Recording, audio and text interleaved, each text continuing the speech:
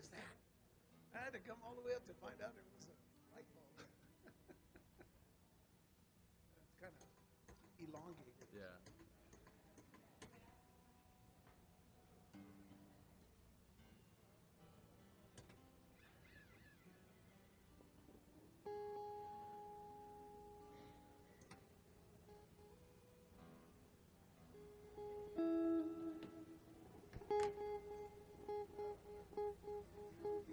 Kind of transition well after I was waiting for the whole thing, and I thought I was getting ready to play it with you. I missed 3 in a row, and I was like, no, there's no salvaging that. We're going to go.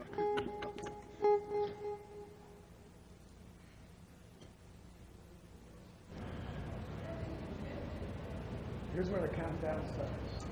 1 minute. Except we're not going to show the countdown because we don't have any dry ice. You know? Right. Yeah, that was at a church in Alabama. And the countdown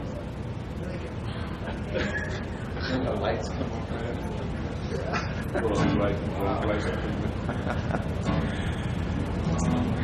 Good morning. Good morning, everyone. I waited to the exact second. I could see that clock. I said, it's time to start. I wanted to start 3 minutes earlier, but, you know, it's okay. We're all together. Good to have you with us. Would y'all please stand and let's go to the Lord in prayer this morning and come ready to worship and honor and praise the Lord and exalt the name of Jesus. Amen. Let's pray. Father, we are so blessed and so thankful to gather in this place today. Thankful for your wondrous gifts, the talents, everything, Lord, that you have given and provided to us as we live our lives in humble adoration before you. We thank you, Lord, for the privilege you give us each and every week to gather and to fellowship one with another, but most importantly, to fellowship with you as a body of believers who love you and love your word. Thankful for your Spirit and thankful for the outpouring of your Spirit each and every time we gather. And each and every time we come to your throne of grace, Lord, how we need to be immersed in your love and your mercies, your grace, and in your Spirit. Continue, Lord, that work in us today as we come to honor you and bless you with the sacrifices of praise and thanksgiving. And may the name of Jesus not just be heard, but lived forth and lived out in our lives each and every day. We ask this in Jesus' name. Amen. Amen. Let's worship the Lord. 1, 2, 3, 4.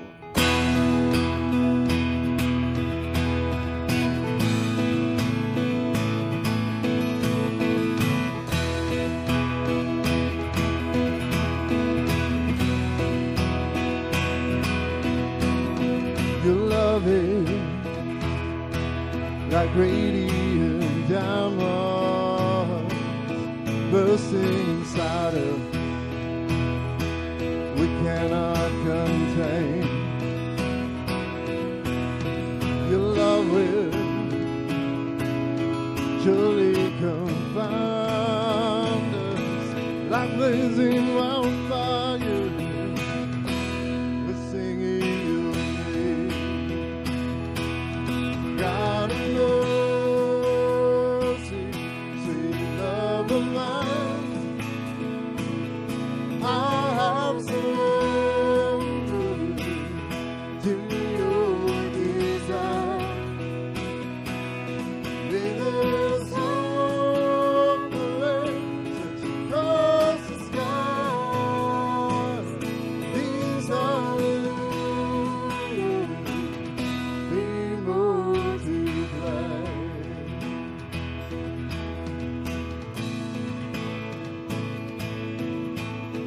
Your love is like radiant diamonds bursting inside us. We cannot contain. Your love will confound us like blazing wildfire. We're singing your name, God of mercy, sweet love of mine. Our hearts surrender to your desire. May their soul parade search across the sky. These hallelujahs be multiplied. God of mercy, sweet love of mine. Our hearts surrender to your desire. May their soul parade search across the sky. These hallelujahs be multiplied. May their soul parade search across the sky. These hallelujahs be multiplied. These hallelujahs be multiplied.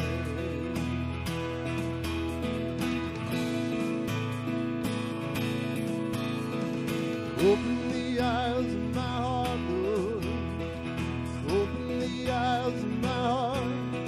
I want to see you. I want to see you. Open the eyes of my heart, Lord. Open the eyes of my heart. I want to see you. I want to see you. High and lifted up. See you high and lifted up, shining in the light of your glory.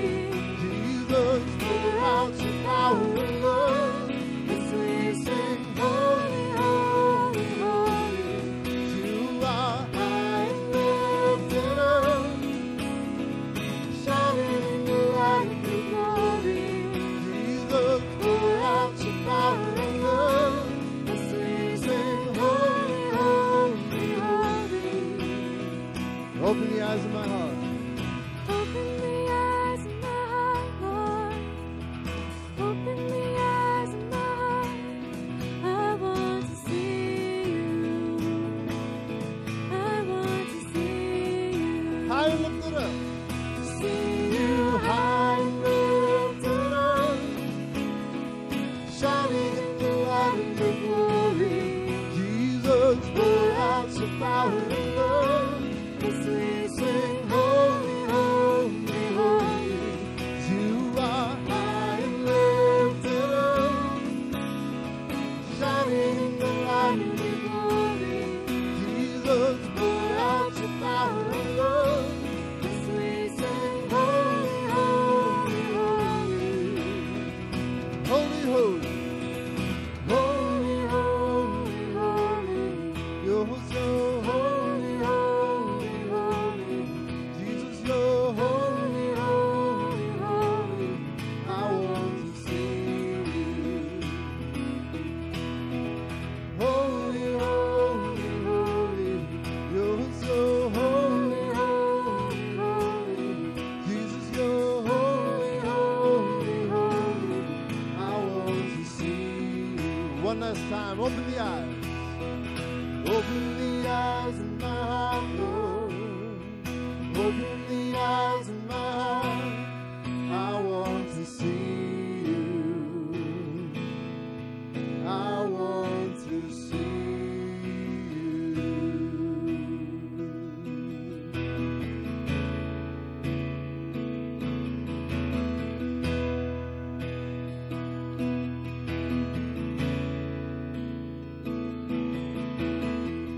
No place I would rather be.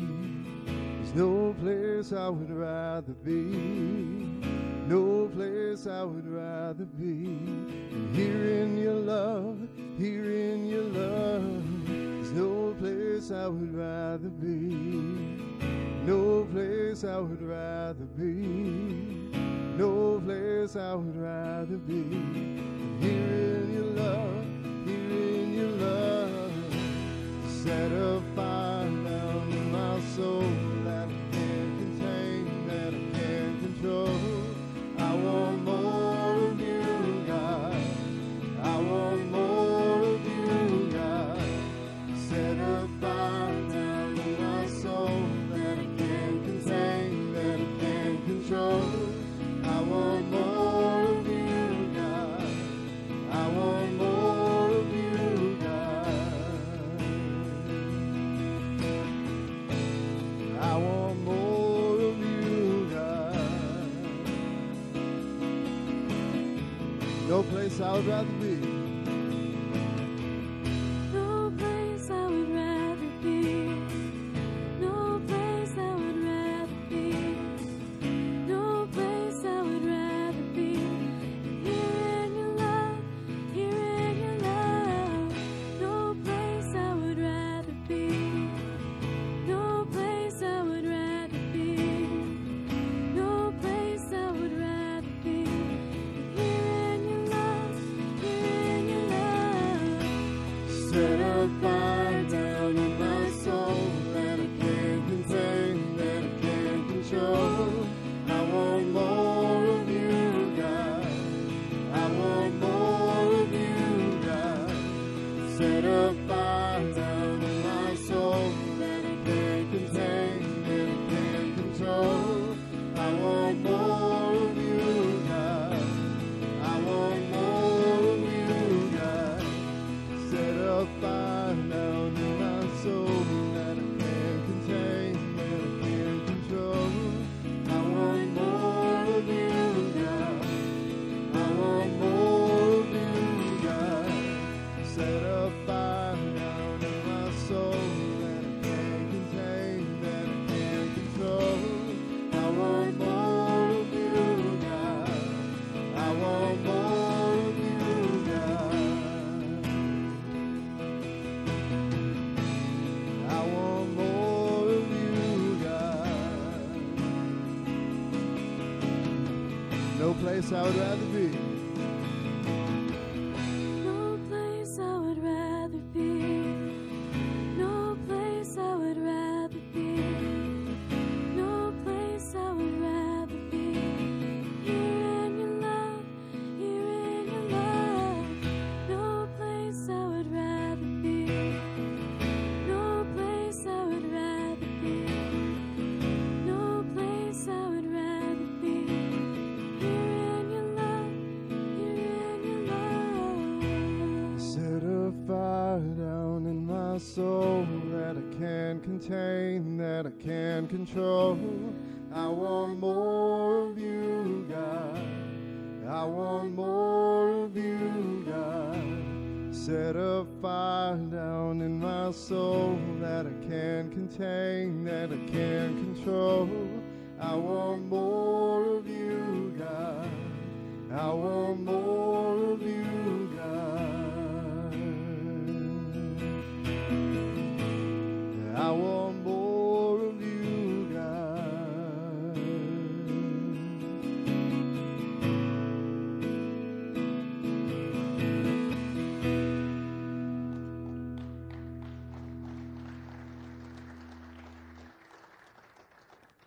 Heavenly Father, that is our heart's desire, that you would set us afire, that we would burn brightly for you, that we would be filled to overflowing with your Holy Spirit and with your love. We pray for that this morning. We ask that you would continue the work that you've begun in us, that you would refine and purify us, that you would draw us closer to you, and that everything we say, everything that we do, or that everything would bring you glory and honor. And this morning, to that end, we ask and we pray that you would continue to help us to be attentive to the leading and guiding of your Holy Spirit, that we would be discerning about the things that you're desiring to speak into our lives, and that we would desire to give unto you the sacrifice of praise, that we would worship you in spirit and in truth, and that everything that we say and do in this place would be for your glory and for your honor. And we ask and pray all of these things in the name of our Lord and Savior, Jesus Christ. Amen. You all may be seated.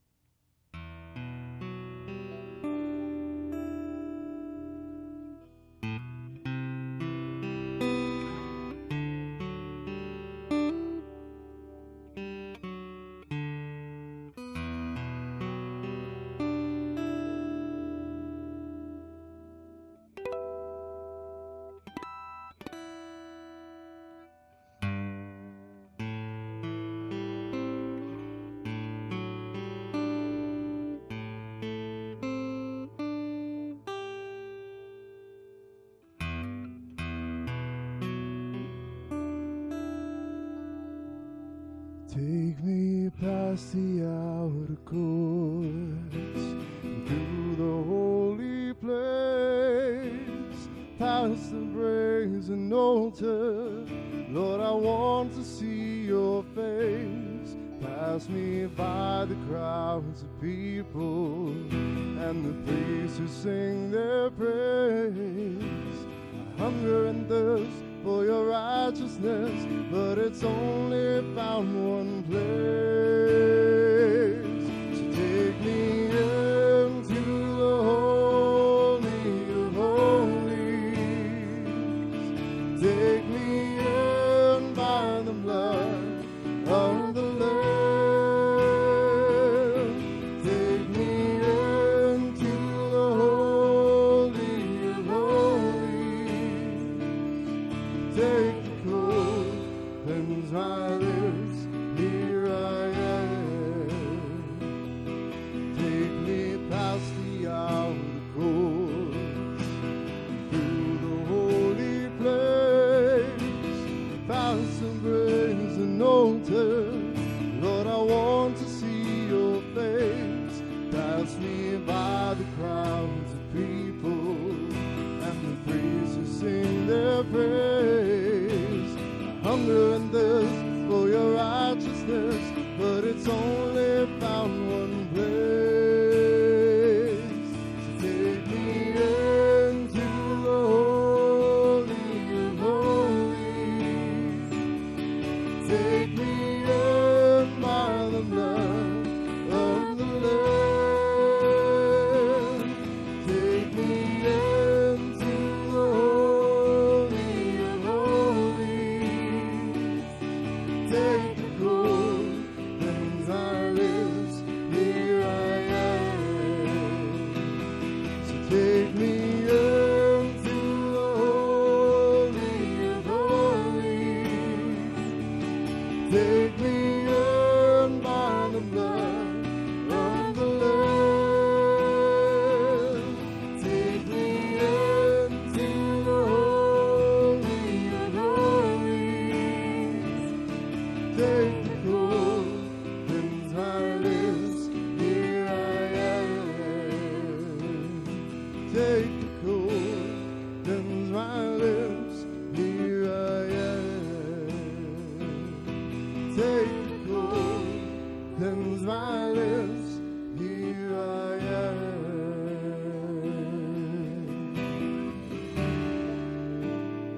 Here I am.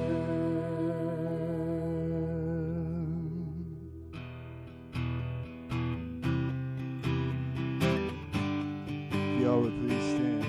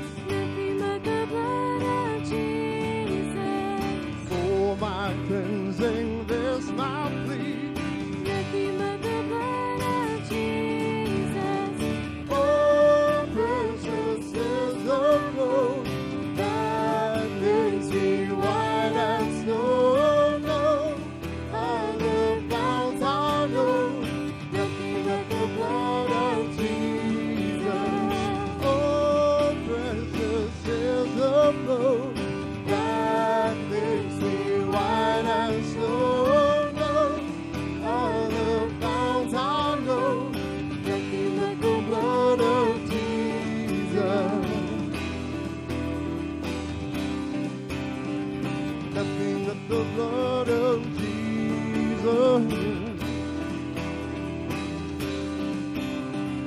Nothing but the blood of Jesus.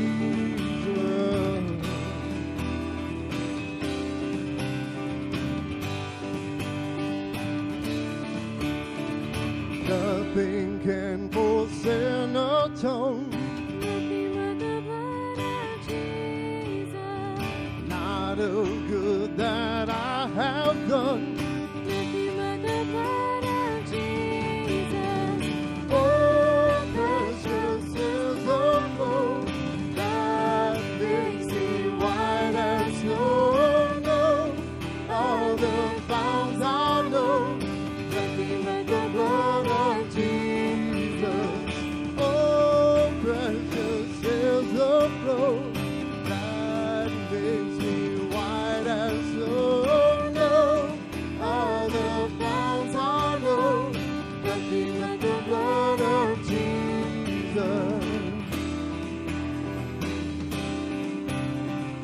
Nothing but the blood of Jesus.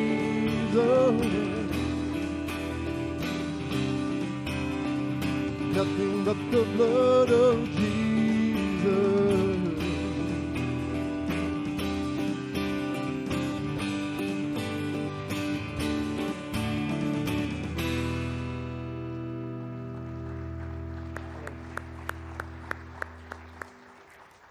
Hallelujah. Nothing but the blood of Jesus that was shed on the cross for us can cleanse us of sin and iniquity. So we look to you, Lord. We look to you, Father, for our direction. We look to you, Lord, for instruction. We look to you for our everything, because we know, Lord, that it is being in your will that will bring a better life for all of us, Lord.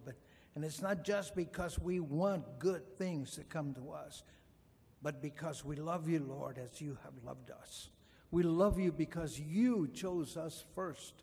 You dragged us out of where we were walking, Lord, in darkness, and brought us into your marvelous light. How could we ever repay that?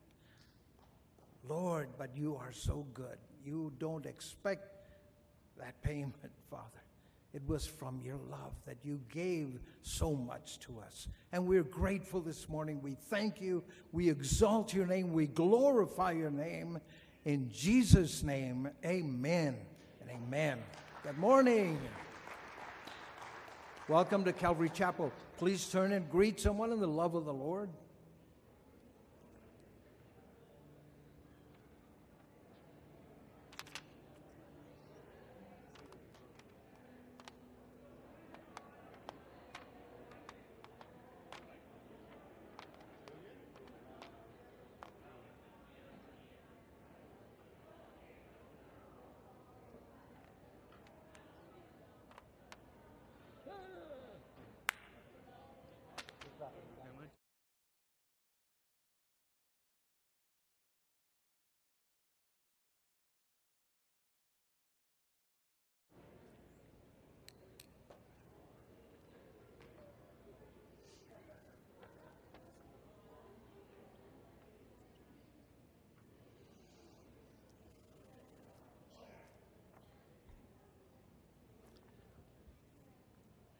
Good morning. How is everyone? That's what I thought. In your bulletins this morning, I don't see the gentlemen out there, greeters. Just let me ask you, is there anyone here for the very first time at this Calvary Chapel? Would you raise your hand, please, and just let us greet you? Oh, my goodness. Thank you for being with us. It's wonderful to have you. Let us know if we can help in anything, and thank you for spending your Sundays with us, and you're always welcome here. Always welcome to the house of God. Amen? And among your brothers and sisters. I'd like to call your attention to the very first announcement on the bulletin here, and that is the scholarship fundraiser, which will be going on today. If you purchase tickets, please pick up your arrachera, wow, whatever that is, skirt meat plate. And they will be in the cafe on Sunday from 9 a.m. to 1 p.m. So if you did buy a ticket, please come by and pick up your plate If you didn't get a ticket, they still have plenty for you, so come on by. All proceeds will benefit the Calvary Chapel of El Paso Scholarship Fund, which will be taking place just in a few weeks as well. And tickets are still available, it says here, in the foyer. So if you would like to help with that, it will benefit two things. It'll help the scholarship fund, and needless to say, you're going to be satisfied as well. Want to call your attention, very special night of worship. That Sunday, May 28th at 6 p.m. Please make a note, be with us here. We invite and encourage you to be with us on that special night. Love to show the Lord that we love him back. Amen? It's just a wonderful night of praising and worshiping and praying with other believers. So make a note on your calendar and be with us here. Also, the Vacation Bible School, by the way, is still looking for leaders for the following teams: worship, adult snacks, security, publicity, and donations. If you would like to participate in that, in any of those outreaches, please contact Henry Olguin back in the children's ministry. There's a phone number there if you need more information, so we ask you to help. By the way, the cafe is serving the regular breakfast and lunch today, so if you were not partaking of the arrachera plate, you can still go in and fellowship with other believers as well. Please remember the food pantry. It's a little low right now, and I thank those of you that have been bringing in some goodies. The box out there is full this morning, but again, the help is dependent upon what you bring in. So thank you very much for your help. God bless you all.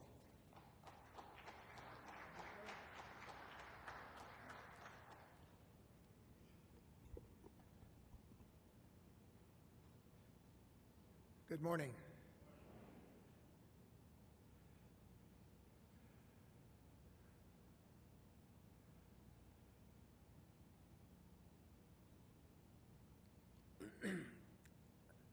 There's so much happening in the world today, even at this very hour. Most of you probably realize that President Trump is in Saudi Arabia making a speech, or giving a speech, probably already has, at what is called the Arab Islamic American Summit.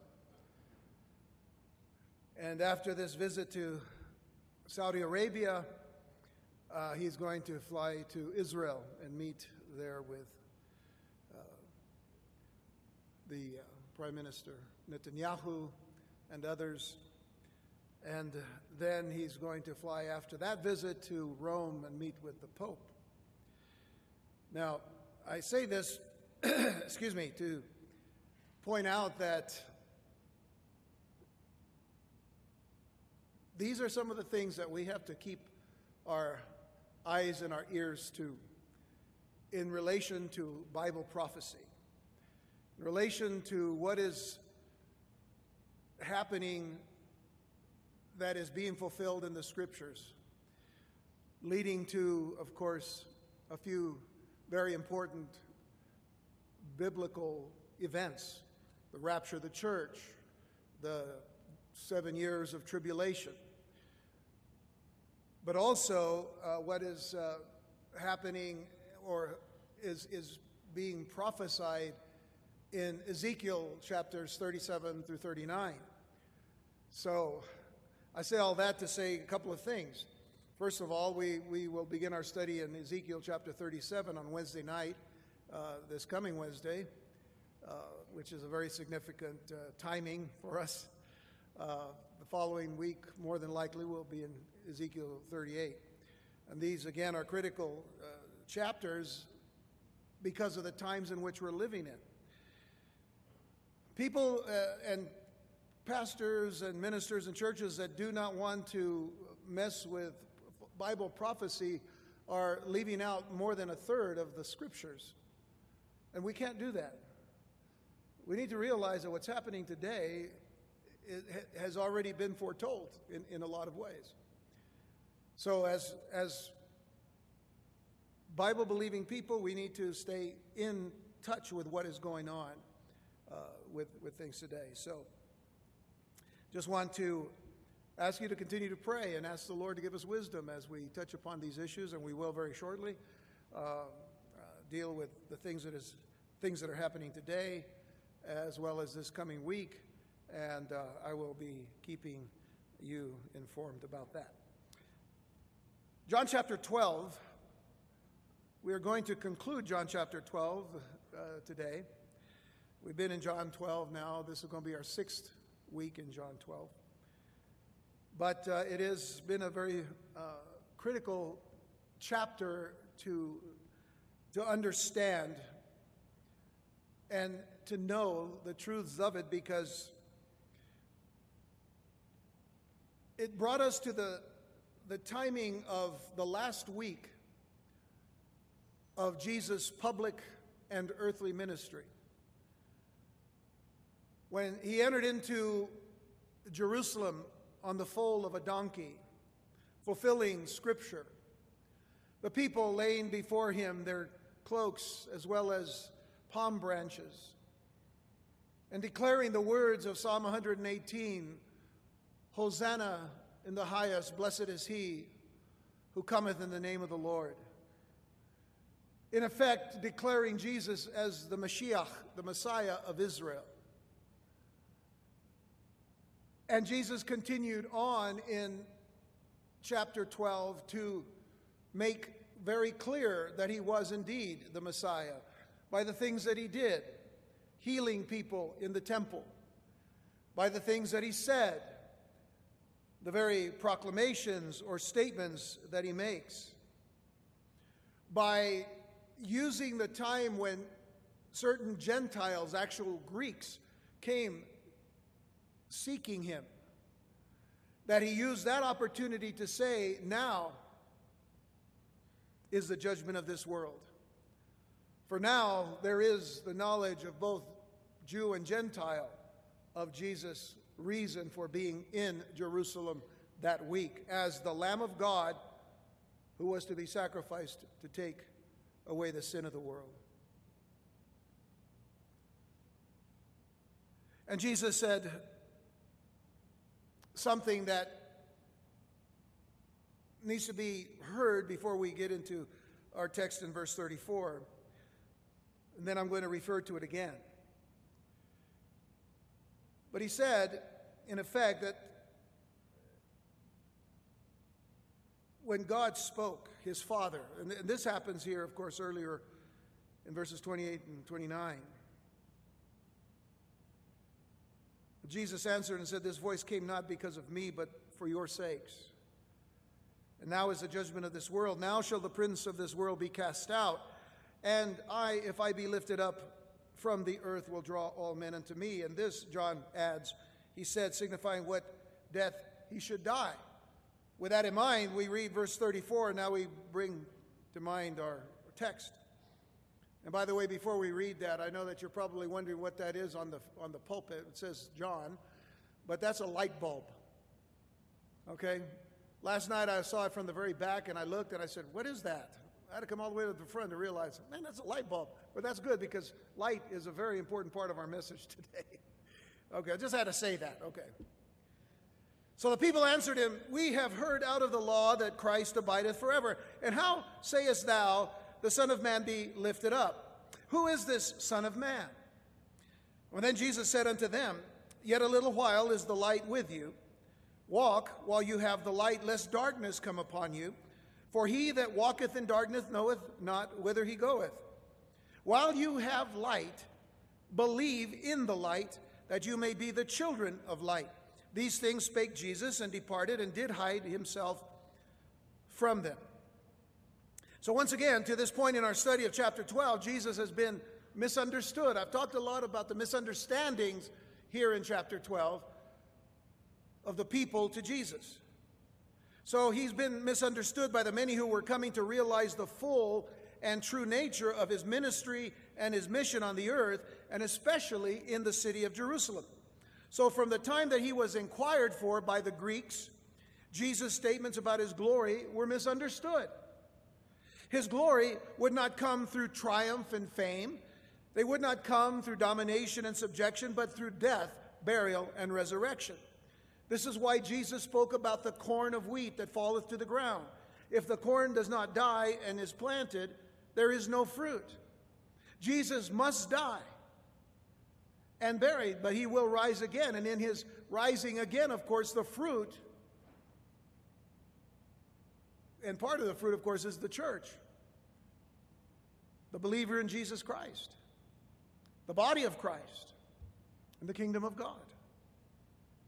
So, in a word, Messiah's glory was the glory of the cross. Now, that misunderstanding led to the people's misunderstanding of Christ's purpose. And his purpose, of course, was to complete his course and his cause here on earth, which was to glorify his Father, who sent him here to die for the sins of men. Now, he would glorify the Father by his obedience. Now, the third thing that they misunderstood was the world. They ignored and neglected the fact that the world was not perfect or permanent. That's one aspect of their misunderstanding of the world. But also that Jesus was not going to set up an earthly kingdom on this present earth. Because certainly when they were crying out to him, Hosanna in the highest, blessed is he who cometh in the name of the Lord, they were declaring Jesus to be the one that was going to come and take them out from under the oppression of the Romans. But that's not why he entered into Jerusalem. And it brings us now to the fourth misunderstanding, which concerns Messiah as the light. Now, from the text, we know two things, and especially verse 34. From the text, we know these two things. The people acknowledged Jesus to be the Messiah of Israel. We're going to go all the way back to the beginning of chapter 12 when they were declaring him as the son of David. So they acknowledged Jesus to be the Messiah of Israel, and the people understood that the Messiah was to live forever. Those are the two things that they knew. And we see somewhat of that in verse 34. The people answered him, we have heard out of the law that Christ abideth forever. So we know that if you're Messiah, you're going to abide forever. But how sayest thou, how sayest thou, the Son of Man must be lifted up? That tells us something. It tells us that they knew that being lifted up meant he was going to be put on a cross. So then, how sayest thou, the Son of Man must be lifted up? Who is this Son of Man? If it isn't you, who is it? So they truly believed that the Messiah would come and establish his kingdom that would last forever. I mean, there are countless number of verses, that we can read about his eternality, the eternal nature of the Messiah. Psalm 89, verse 36 says, his seed shall endure forever, and his throne as a sun before me. Or Psalm 110, verse 4, the Lord has sworn and will not repent. Thou art a priest forever after the order of Melchizedek. And of course, that is reference again to the Messiah. In Isaiah chapter 9, verse 7, of the increase of his government and peace, there shall be no end. Well, that means it's eternal upon the throne of David and upon his kingdom to order it and to establish it with judgment and with justice from henceforth even forever. The zeal of the Lord of hosts will perform this. Once again, there's that phrase, forever. Daniel 7, verse 14 says, and there was given him dominion and glory and a kingdom, that all people, nations, and languages should serve him. His dominion is an everlasting dominion, which shall not pass away, and his kingdom that which shall not be destroyed. And there are many more scriptures, as I said, to back this up, but there was something. There was something that Jesus said right before verse 34 that brought that confusion. I made reference to it earlier. I'll make reference to it again, verses 32 and 33.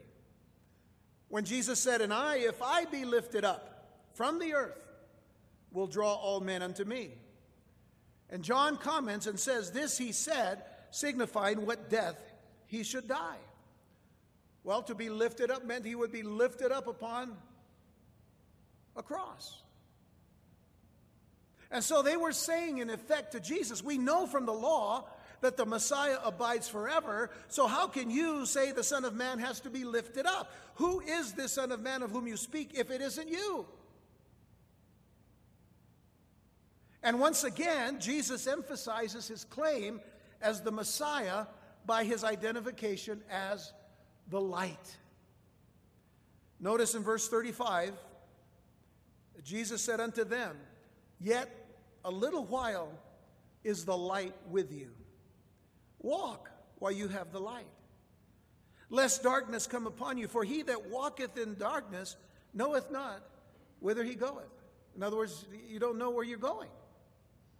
While you have light, believe in the light, that you may be the children of light. These things spake Jesus, and departed, and did hide himself from them. Now, Jesus had already established himself as the light of the world. This was one of the great I am statements of Jesus that many of the Jews had already heard. John 8, verse 12, Jesus spake again unto them, saying, "I am the light of the world." Remember that the I am statement means that he is declaring himself as deity. I am. I am the light of the world. He that followeth me shall not walk in darkness, but shall have the light of life. Now, let me make this statement, just a simple statement that I believe is a profound statement. Man walks in complete darkness until he follows Jesus Christ. I think it is a biblical statement.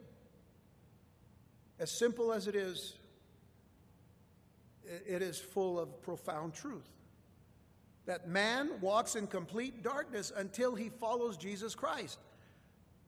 That certainly goes without saying. I mean, in other words, that's an understood thing. You know, so when what Jesus was pointing out here is that man must walk in the light while he has the light.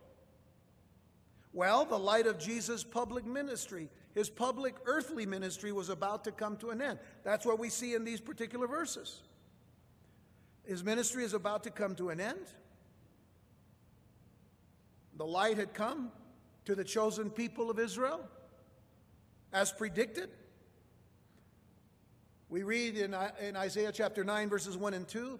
I'm going to read the verse 1. I'm not going to explain a lot of it, but those of you who have heard the study in Isaiah 9 understand that this was a prophecy of the light, or actually of the Messiah coming to the region of the Galilee. And it says, "Nevertheless, the dimness shall not be such as was in her vexation, when at the first he lightly afflicted the land of Zebulun and the land of Naphtali, and afterward did more grievously afflict her by the way of the sea beyond Jordan in Galilee of the nations."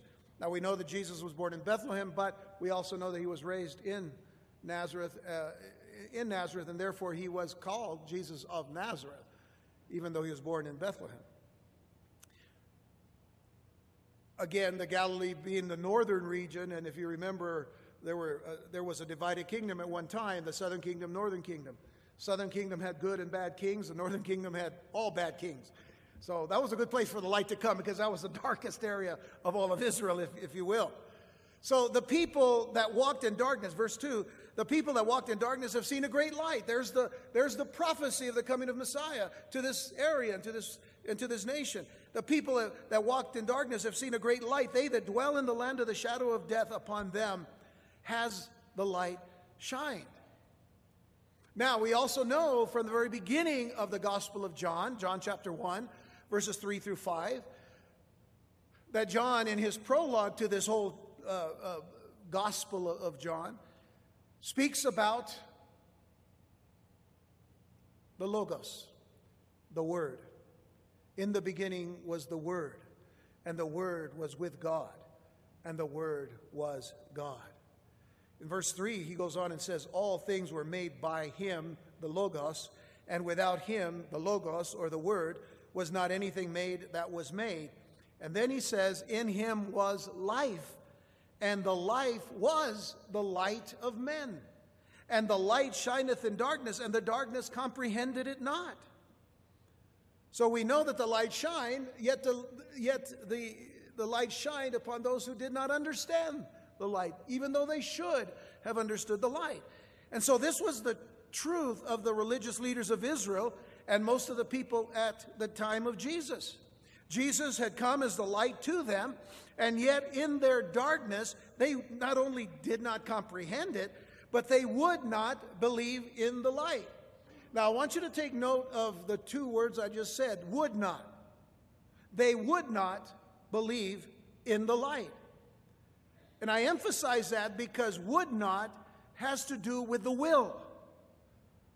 They would not. It was something that they chose not to do. And I want you to keep that thought in mind. The light, for the most part, was rejected, in other words. The light was rejected. God stated, by the way, in Genesis chapter 6, verse 3, this is not important, but except for this one point, that God himself said, my spirit shall not always strive with man. The light came, and they did not comprehend the light.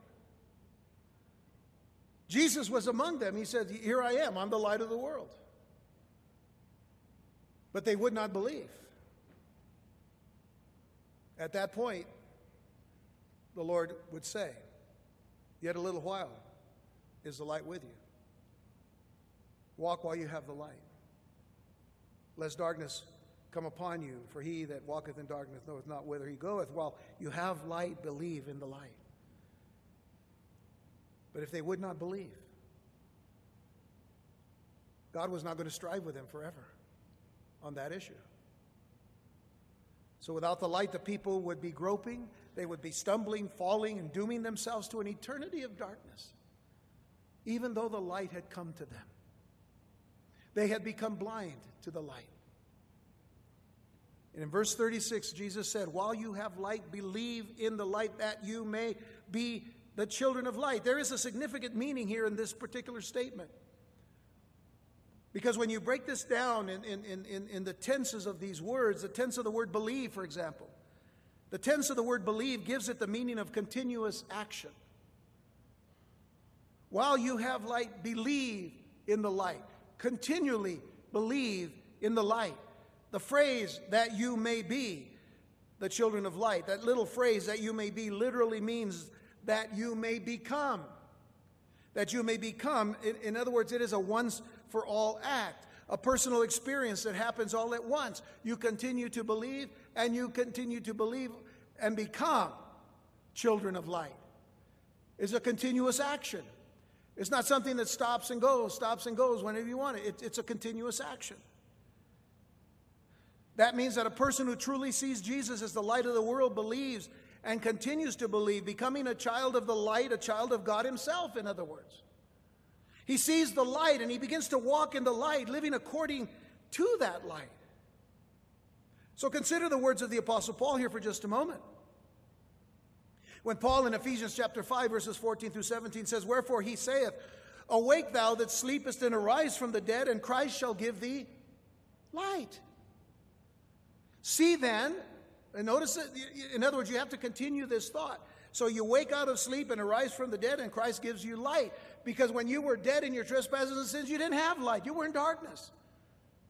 That's why I say that man walks in darkness until he comes to the light of the glory of Christ. But then something else happens. Verse 15. See then that you walk circumspectly. Now that word just means walk carefully and aware of everything around you. Circumspect. Got it? You circumnavigate. You are circumspecting. Like inspecting. Whoops. I was talking out there, but I couldn't hear. Circumspect. Being aware of everything around you. See then that you walk circumspectly, not as fools, but as wise, redeeming the time, because the days are evil. Wherefore be ye not unwise, but understanding what the will of the Lord is. Now, most of us know and understand that someone who is completely blind cannot see light. We're all in agreement with that, right? It's someone who is completely blind, and they will be the first ones to tell you they don't see light. And as I mentioned earlier, that the Jews would not believe, well, their spiritual blindness would lead to something more tragic. Remember, they would not believe. So now let's look at verse 37 of John 12. Now, John is is writing under the inspiration of the Holy Spirit, and he says, "But though he had done so many miracles before them, yet they believed not on him, that the saying of Isaiah the prophet might be fulfilled." Isaias is Isaiah. Isaiah the prophet might be fulfilled, which he spake, "Lord, who has believed our report? And to whom has the arm of the Lord been revealed?" Now notice verse 39. Therefore, in summation to that statement and to that prophecy, therefore, they could not believe. Now you're going to see how tragic that is. First of all, they would not believe, and now they could not believe. Because that Isaiah said again, "He has blinded their eyes and hardened their heart, that they should not see with their eyes, nor understand with their heart, and be converted, and I should heal them." And these things said Isaiah when he saw his glory and spake of him. And that refers to Isaiah chapter 6. And if you're familiar with Isaiah chapter 6, you realize that at the death of Uzziah, the king, that Isaiah saw a vision of the Lord high and lifted up, and the train of the Lord filled the temple. And he could see the angels around the throne of God, and he heard the angels saying, "Holy, holy, holy is the Lord God Almighty." And at this time as well, in Isaiah chapter 6, it's not a long chapter, you can read it in just a couple of minutes. But there in that same chapter, Isaiah sees an angel go to an altar with coals, and he brings a coal, and he brings it to the lips and tongue of Isaiah, and touches it, purifying Isaiah, preparing Isaiah as a prophet of God, so that when God would say, "Who will go for me to my people?" that Isaiah said, "Here am I, send me." With that, this is what we find. There was already a problem in Israel at that time, the time of Isaiah. There was a time of problem in Israel during the time of Jesus. The disbelief of Israel, by the way, folks, was not an accident. The disbelief of Israel was not an accident. It was intentionally raised and nurtured by them. In a word, they stubbornly and persistently tore up Jesus' credentials. And Jesus gave them all the proper credentials: who he was, who his father was, where he came from, what he could do, what he could say, and say it in the authority that only God can give through the power of his Holy Spirit. And while there are only 36 miracles of Jesus recorded in the Gospels, we know that the Gospel writers recorded statements to show that the Lord performed many more miracles than were specifically documented. Even John would write concerning those miracles in John 20, verses 30 and 31, and he would say, "And many other signs truly did Jesus in the presence of his disciples, which are not written in this book, but these are written that you might believe that Jesus is the Messiah, or the Christ, the Son of God, and that believing you might have life through his name." So we know that every day Jesus did something wonderful, powerful, noteworthy. But here's the question, and it's a long question, so listen carefully. Here's the question: how could Jesus perform so many miracles and signs day after day after day, demonstrating his deity in countless ways, revealing his lordship over the processes and forces of nature and evil spirits, and even over death itself, and foster this kind of unbelief if it wasn't stubbornly deliberate? I'm not going to repeat the question. That's too long. I hope you got the gist of it. How could Jesus perform all these miracles and still foster this unbelief if it wasn't deliberate? and stubborn. The Apostle John would refer to two passages in the book of Isaiah to answer this question. I've referred to one already. I'll come back to that in a moment. But the first reference is to Isaiah 53. And I have to tell you that to this day, the Jewish people, even in the synagogues, do not include Isaiah 53 as one of their readings. Honestly, I believe because they would have to agree who it's speaking about. The suffering servant who gave his life to the Jew first and also to the Gentile. But that chapter, Isaiah 53, begins with this verse that John uses as a fulfillment of Scripture in these people that were listening to Jesus before he goes to the cross. Who has believed our report? And to whom is the arm of the Lord revealed? Now, the Hebrew Scriptures speak of the Lord's fingers, of the Lord's hand, and it speaks of the Lord's arm, doesn't it? Psalm 8, verse 3 says, "When I consider thy heavens, the work of thy fingers, the moon and the stars which thou hast ordained."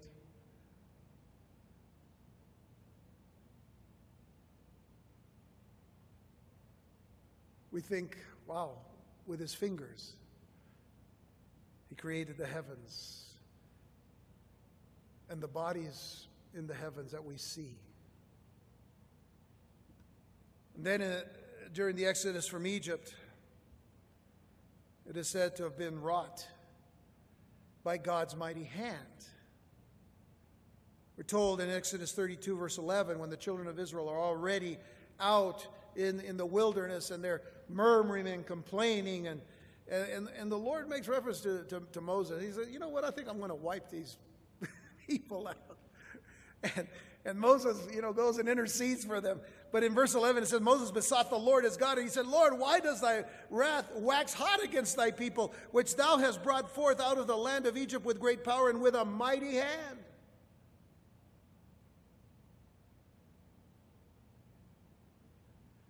So going back to those two examples of the fingers and the hand, the Holy Spirit mentions the creation of all the sun and the stars in the heavens as a very small thing with God. Why? Because it's the work of his fingers. Doesn't take God much to create everything. And the deliverance of his people from Egypt as the work of his mighty hand.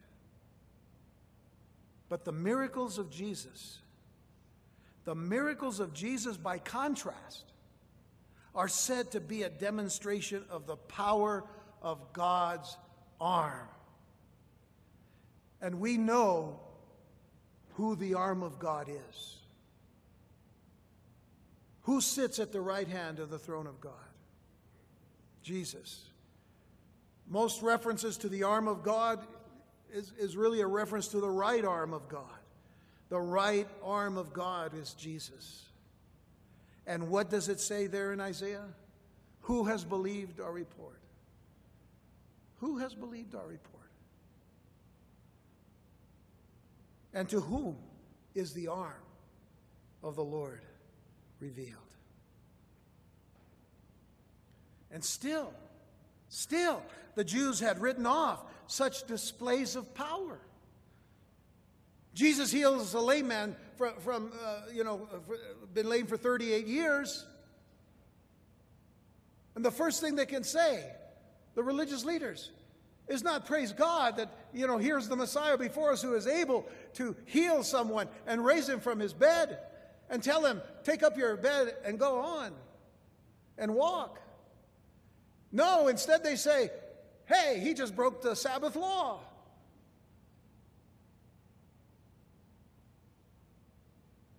He heals a blind man from birth. And all they want to do is take Jesus and get rid of him. But as I said, John quotes from another prophecy in Isaiah. He quotes from Isaiah 6, verses 9 and 10. This is after Isaiah now says to the Lord, "Here am I, send me." You know, sometimes, just for a moment you think, "Oh, Isaiah, you don't know what you're getting yourself into by putting yourself in that position where you say, 'Here, Lord, I'll go.'" And the Lord says, "Well, yeah, you're going to go to my people who are, by the way, in this really bad condition." In fact, it goes on and he said, "Go and tell this people, hear ye indeed, but understand not. And see ye indeed, but perceive not. Make the heart of this people fat, make their ears heavy, and shut their eyes, lest they see with their eyes, and they hear with their ears, and understand with their heart, and convert and be healed."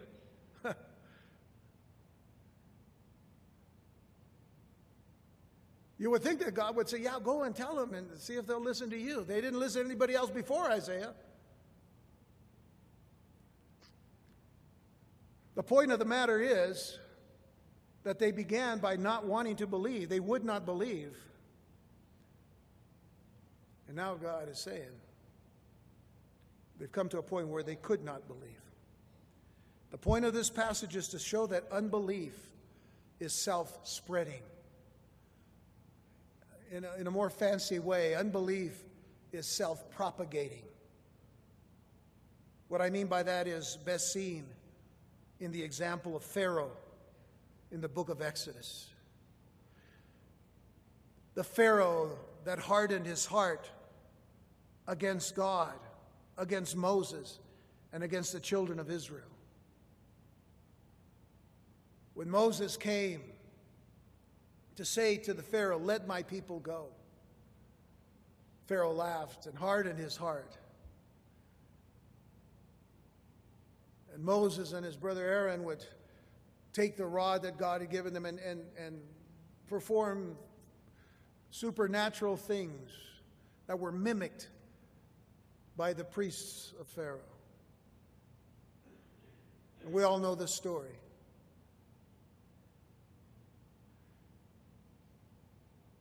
It came down to that plague where God said, "Okay, this is enough." And the text tells us before the Passover, the very first Passover, that Pharaoh hardened his heart, Pharaoh hardened his heart, Pharaoh hardened his heart.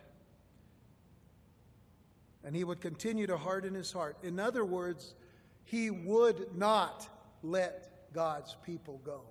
He would not, until there came a time when God eventually hardened his heart for him, confirming Pharaoh in his position of hardness.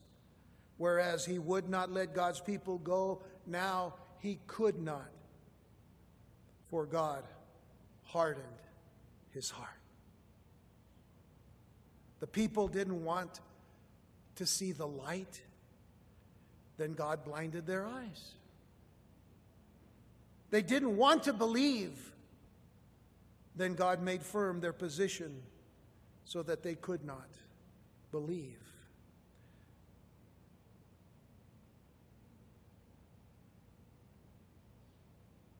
That's why I believe that verse 39 of our text in John 12 is one of the most tragic and saddest verses in the Scriptures. Therefore, they could not believe because God blinded them then, confirming their own desire and rejection of the light. They didn't want to believe. And so God made that firm so they could not. I want to tell you that God, or I should say that Paul, through the Holy Spirit, refers to this in Romans chapter 1.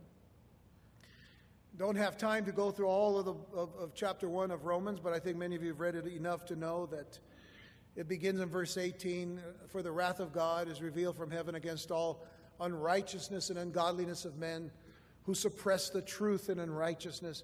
And it goes on to talk about, how men professing themselves to be wise became fools and began to believe in, to exalt the creature more than the Creator, who is blessed forever. Amen. And so on and so forth. But then he gets into some specifics. And you know, when you read Romans chapter 1 from verse 18 on to the end, you begin to realize that's not only talking about Paul's time and times before Paul, but it's even talking about our own time. And so Paul would mention certain things that they were doing and wanting to reject in the truth. And then in verse 24 of Romans 1, he says, wherefore God also gave them up. He says, if this is what they were doing, then he gives them up to uncleanness, to the lust of their own hearts, to dishonor their own bodies between themselves. And then he goes on and lists a few other things. And in verse 26, he brings that to a summation in the sense that he says, for this cause God gave them up again. In other words, he confirmed what was in their hearts. He gave them up unto vile affections, for even their women did change the natural use into that which is against nature. And if you read on, you realize that it wasn't just women, but men. And of course, doing things that we see happening in our world today. Then he would mention a little bit more, and in Romans chapter 1, verse 28, he says, and even as they did not like to retain God in their knowledge. Is that not our day and time today? I mean, you can look at the way kids are being taught in public schools today, all the way up into higher levels of education, and the more that they go, the more they're being told that there is no God, even though they may have been raised in the church. And so even as they did not like to retain God in their knowledge, God gave them over to a reprobate mind to do those things which are not convenient or fitting. So even then, we see what's happening in our world today is the same very principle. People would not believe. Eventually, if they stayed in that particular state, they could not believe. But all of that is in the mind and hand and understanding of God. This next passage in our text in John prompts us then to ask another question. Can there be silent believers? Can there be silent believers? Think about what is said in verses 42 and 43 of our text in John 12. Jesus goes on and says, nevertheless among... I got to slow down here. Must have been that extra coffee I drank this morning. John goes on. John says, nevertheless, among the chief rulers also many believed on him. But because of the Pharisees, they did not confess him, lest they should be put out of the synagogue, for they love the praise of men more than the praise of God.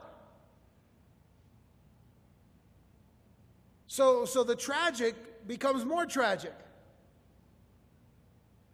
That even if there were those who would profess some belief, because of the Pharisees, they didn't confess. I don't know if you noticed the title of the message. The title of the message is Profess or Confess? Question mark. Profess or confess. Now, the two words are very close in meaning in the English. But when you get into the full meaning of the words biblically, you realize that some people can make certain professions of faith, but never make a confession of faith. The word confession is a very deep, meaningful word pertaining to what's going on here in John 12, 42 and 43. But because of the Pharisees, they did not confess him, lest they should be put out of the synagogue. For they love the praise of men more than the praise of God. So, since the Lord also knows the hearts of men, and he alone knows the hearts of men. I don't know the hearts of men. You don't know the hearts of men. I think that we would know people by their fruits. And, of course, the Lord tells us that we can know people by their fruits. That's in the Scripture. But since the Lord alone knows the hearts of men, it isn't for us to be the judges. Conversely, their fruit was made known with the statement, for they love the praise of men more than the praise of God. So there were those with convictions. Now, you can have a conviction and you can profess that conviction, but does that mean that conviction is going to stick? So there were those with convictions. Many believed on him. I can tell you this today, that there are a lot of people that we've talked to that will tell you, oh yeah, I believe in God. Oh yeah, I go to church a couple of times a year. I believe in God. They're CEOs, Christmas and Easter only. They go to church and they can use a little bit of the language, oh yeah, I believe in God, praise the Lord, whatever. But their lives don't reflect that. And they don't really know. I can't judge that. What's in their heart, only God knows. But then it's their fruit. It's how they say, what they say, how they act. So there were those with convictions. Many believed on Jesus. But their cowardice became apparent because of the Pharisees' power to remove the believers from the synagogue. They were more afraid of losing position and power or losing some kind of prestige in the community. Tight-knit communities, folks. Still to this day. Be a shameful thing for someone to say, well, you know, because of the way you've been talking to the Christians and all of this, you know, maybe you need to step down from this synagogue and go over here. You know what that would cost for some people? A lot of money in their business. And I don't say that just about the Jewish people. I'm saying that about even Christians today.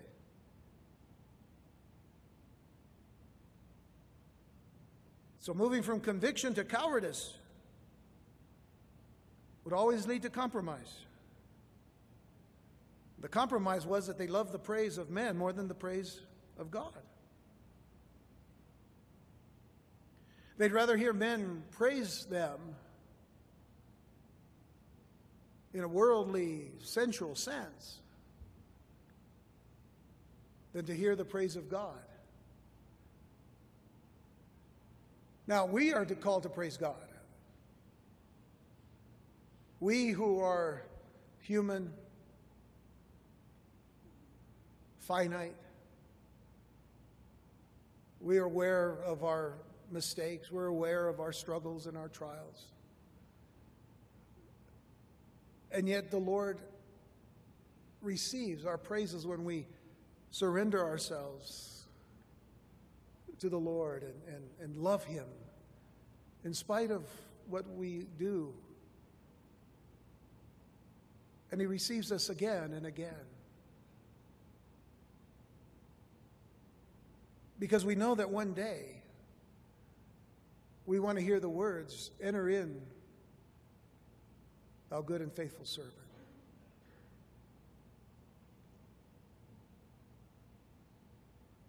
But when all we want to hear is what men have to say about us in the worldly sense and not want to hear the praise of God, and maybe not even want to give the praise of God, there's a tremendous problem. Now, I want to be clear about something. This number of people that were listening to Jesus that day would have included two men. It would have included Nicodemus and Joseph of Arimathea, both members of the Sanhedrin, both members of this council that were concerned about Jesus, both of whom would lay aside their compromise when they saw what the Sanhedrin did with Jesus. Nicodemus, because he had spoken to Jesus privately by night one day, and Jesus made it clear to him that unless a man be born again, he cannot enter into the kingdom of God.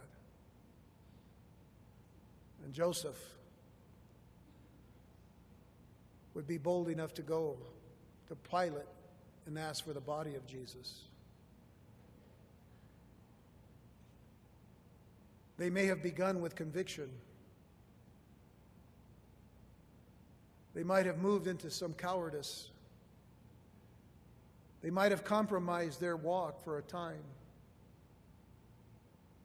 But they ended with their lives giving confession to Jesus as their Lord.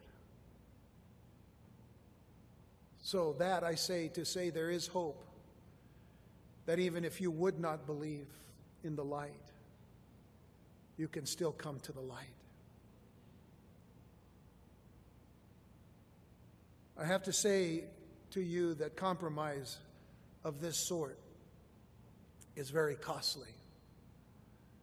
And it's costly because of what Jesus said in Matthew chapter 10, verses 32 and 33, when he said, "Whosoever therefore shall confess me before men." It is the very same word in the Greek that we see in John. that we see in Romans. Whosoever therefore shall confess me before men, him will I confess also before my Father which is in heaven. But whosoever shall deny me before men, him will I also deny before my Father which is in heaven. That's how compromise can be so costly. That even Jesus himself would say, whoever shall confess me before men. See, we don't know the hearts of men, but we do know one thing. We cannot be a believer and stay silent about our faith. Stay silent about our love of Jesus Christ. Stay silent about Jesus Christ at all.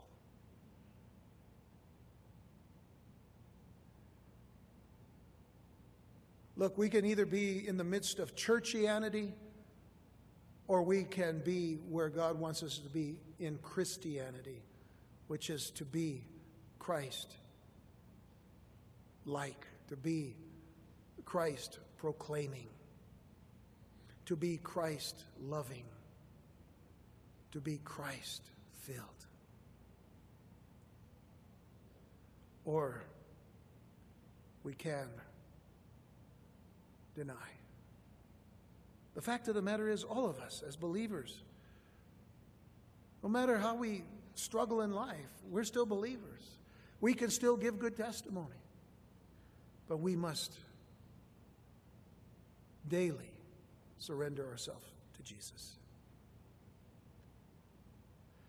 I mentioned Paul's use of the word confess because in Romans chapter 10, verses 9 through 11, he would write using the same word again as Jesus used, same word in the Greek, that if thou shalt confess with thy mouth the Lord Jesus, and shalt believe in thine heart that God has raised him from the dead, thou shalt be saved.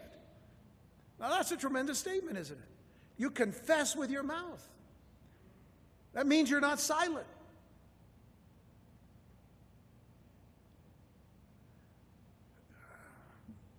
I know that the question would come up, well, what if a person is mute?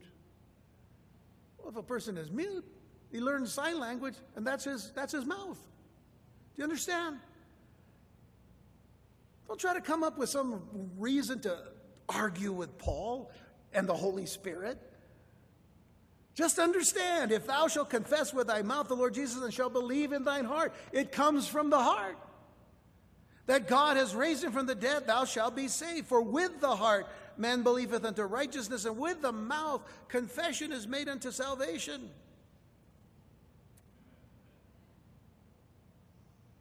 For the scripture saith, whosoever believeth on him shall not be ashamed. We cannot be silent. Our lives in the world are to be light. Think of what Jesus said in the Sermon on the Mount when he said, you are the light of the world. A city upon a hill cannot be hidden. Because even at night when a city is to be seen up on a hill, you see the light, so you'll know where it is. A city upon a hill cannot be hid. So he says, don't cover up your light with a bushel basket, but let your light so shine before men that they might glorify your Father which is in heaven. Let your light so shine. What light is that? That is the light of your confession. You believe in your heart, you confess with your mouth. And whosoever believeth on him shall not be ashamed. We're going to close with Jesus' last public address in the Gospel of John. The last public address. Remember that we are told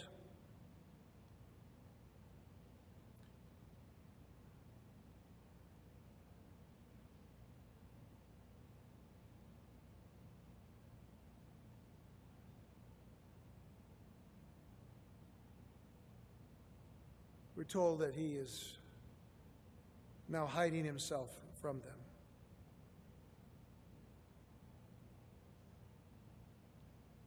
Yet Jesus, one last time, cries. Jesus cried and said, and we studied this word cried a while back when Jesus cried out during the time of the Feast of the Tabernacles. He cried out, which means he screamed out so that all would hear him. And he said, "He that believeth on me, believeth not on me, but on him that sent me." You know why Jesus said that? Because so often Jesus had these run-ins with the religious leaders and all of these people who would keep telling him things like, you know what, you talk about your father, but you know what, Abraham is our father. Or they would say in some way, well, no, God is our father. Yeah, well, he's our father. And then Jesus would clarify. He said, no, you're of your father, the devil. Remember that? Well, Jesus always made it really clear. I mean, this is the bottom line here. So when he shouts this out about believing in him, he says, "He that believeth on me, believeth not on me, but on him that sent me." So if you're saying that you believe me, but you can't say anything because you're afraid of losing your position or your power or your prestige and not being in the synagogue any longer, there's something wrong here.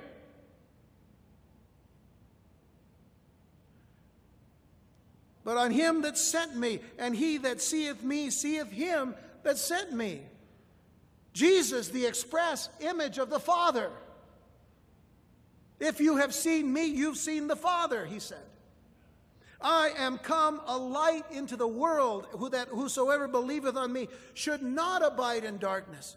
And if any man hear my words and believe not, I judge him not. For I came not to judge the world, but to save the world.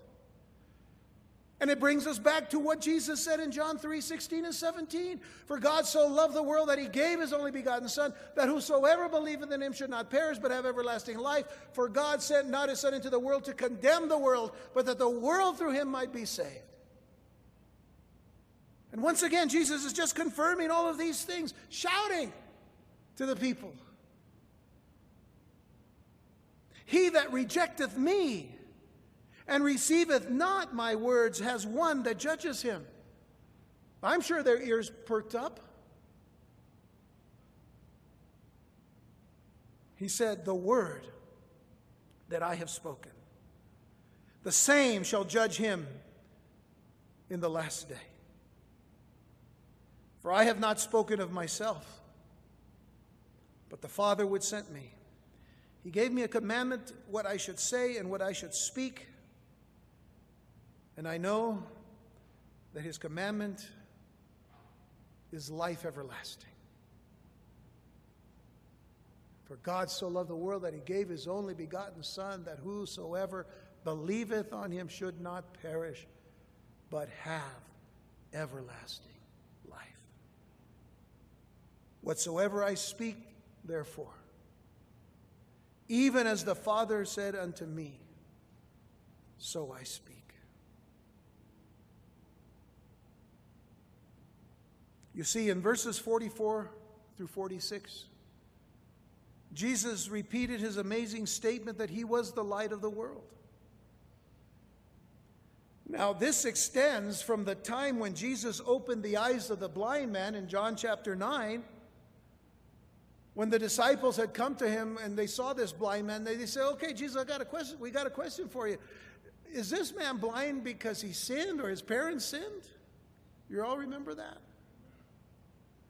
And you all remember the response. Let me just bring it back to your memory. Master, who did sin, this man or his parents? That he was born blind? And Jesus answered, neither hath this man sinned nor his parents, but that the works of God should be made manifest in him. And then he said, I must work the works of him that sent me while it is day, daylight. The night cometh when no man can work. As long as I am in the world, I am the light of the world. The fact is, Jesus will open the eyes of anyone who is willing to admit that they are blind, and that they need the light of the world. And remember, people are blind primarily because they're spiritually dead. So they walk in darkness. And when you walk in darkness, you have no light. You can be alive physically, but you're dead spiritually. But Jesus will open the eyes of anyone who is willing to admit that they're blind and that they need that light, the light of the world. What we need to realize as we close, that we are going to be judged by the words, or by the word of God, I should say. This is one of the reasons why it is so important for us to stay in God's word each and every day.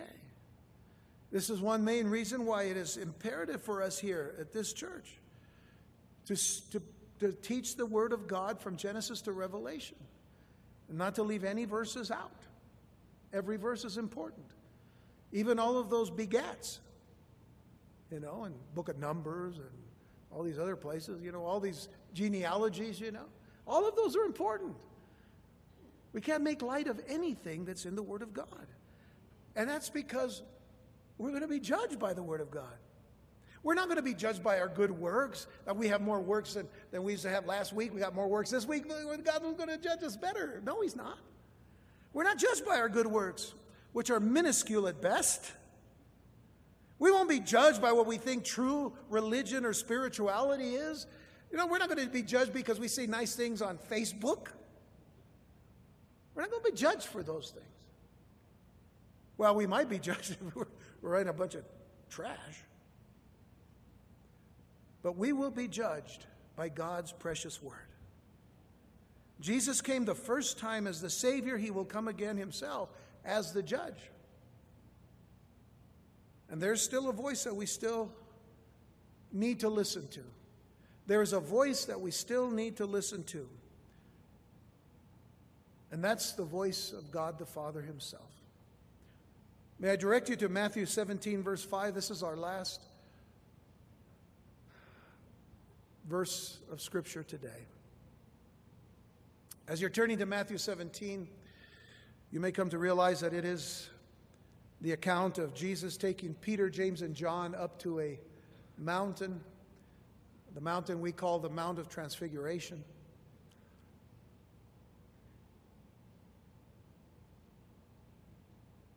Many believe it was at Mount Hermon up in the northern part of Israel.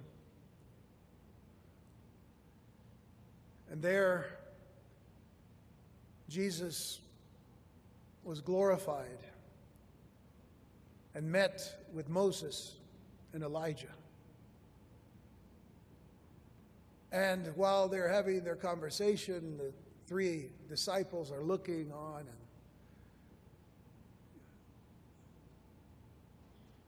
it was at this moment that this happens. Verse 5, it says, "While he yet spake, behold, a bright cloud overshadowed them. And behold, a voice out of the cloud which said, This is my beloved Son, in whom I am well pleased." Now take note of the last three words. Hear ye him. Hear ye him. Listen to Jesus. Listen to what he says. And I can assure you, he said a lot. It's all written in his word.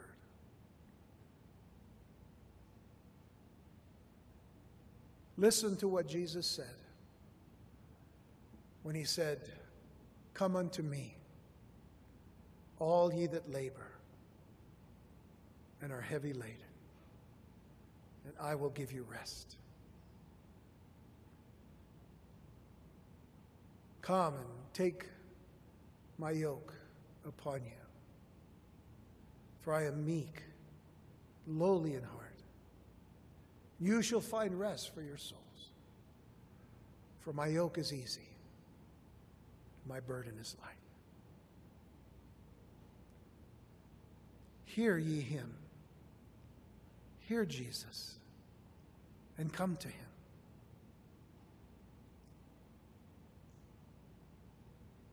I am the light of the world, he said. I am the bread of life. I am the door of the sheep. I am the good shepherd. Come to Jesus. Listen to him. And look for him. It was also Jesus who said, look up and lift up your heads. Your redemption draws near. I can assure you that's closer now than last week when we were here. Closer. His redemption draws near.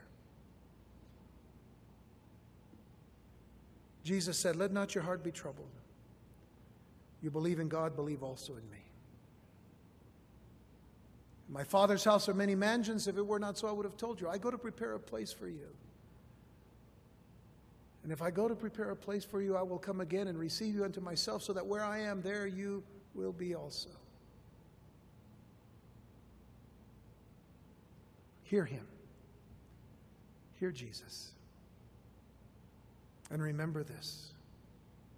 Remember that he loves you with an everlasting love. Amen? Let's pray. Our Father, we thank you and we bless you for this day and for your word that constantly reminds us, Lord, of your love and mercy and grace.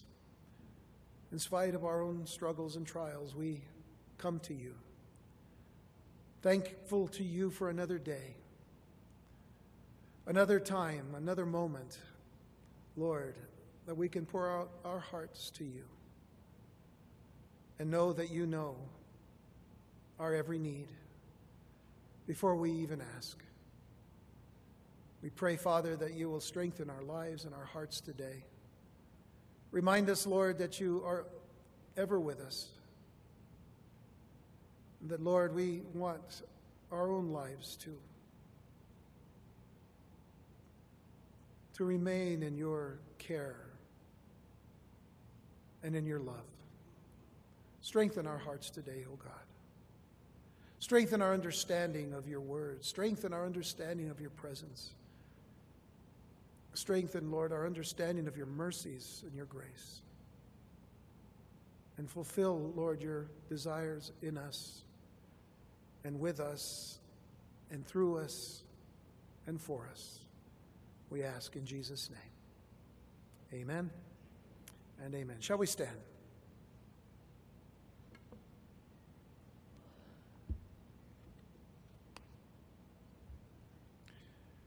The Lord bless you and keep you. The Lord make his face to shine upon you and be gracious unto you. The Lord lift up his countenance upon you and give you peace, shalom, wholeness, and completeness. Enjoy the time of fellowship today after we close, after we sing a song. If you need prayer, come up to the front and one of our leaders will be up here to pray with you. Enjoy the breakfast or lunch or whatever it is that we have out there. There's a lot of stuff prepared for you. And I know that those of you that supported the Arrachera, you're supporting the scholarship fund, so that's a blessed thing. So have a wonderful day in the Lord. We look forward to seeing you not only this week. You know, the Lord can come today, and praise the Lord if he does. We can just go home. But unless he tarries, then we'll see you again. And want to remind you that next Sunday, not today, but next Sunday night, we're going to have our night of worship, and we really encourage you all to come. It'll be a wonderful time of fellowship and worship. So turn your eyes upon Jesus, look full in his wonderful face, and the things of earth will grow strangely dim in the light of his glory and grace. Let's sing that.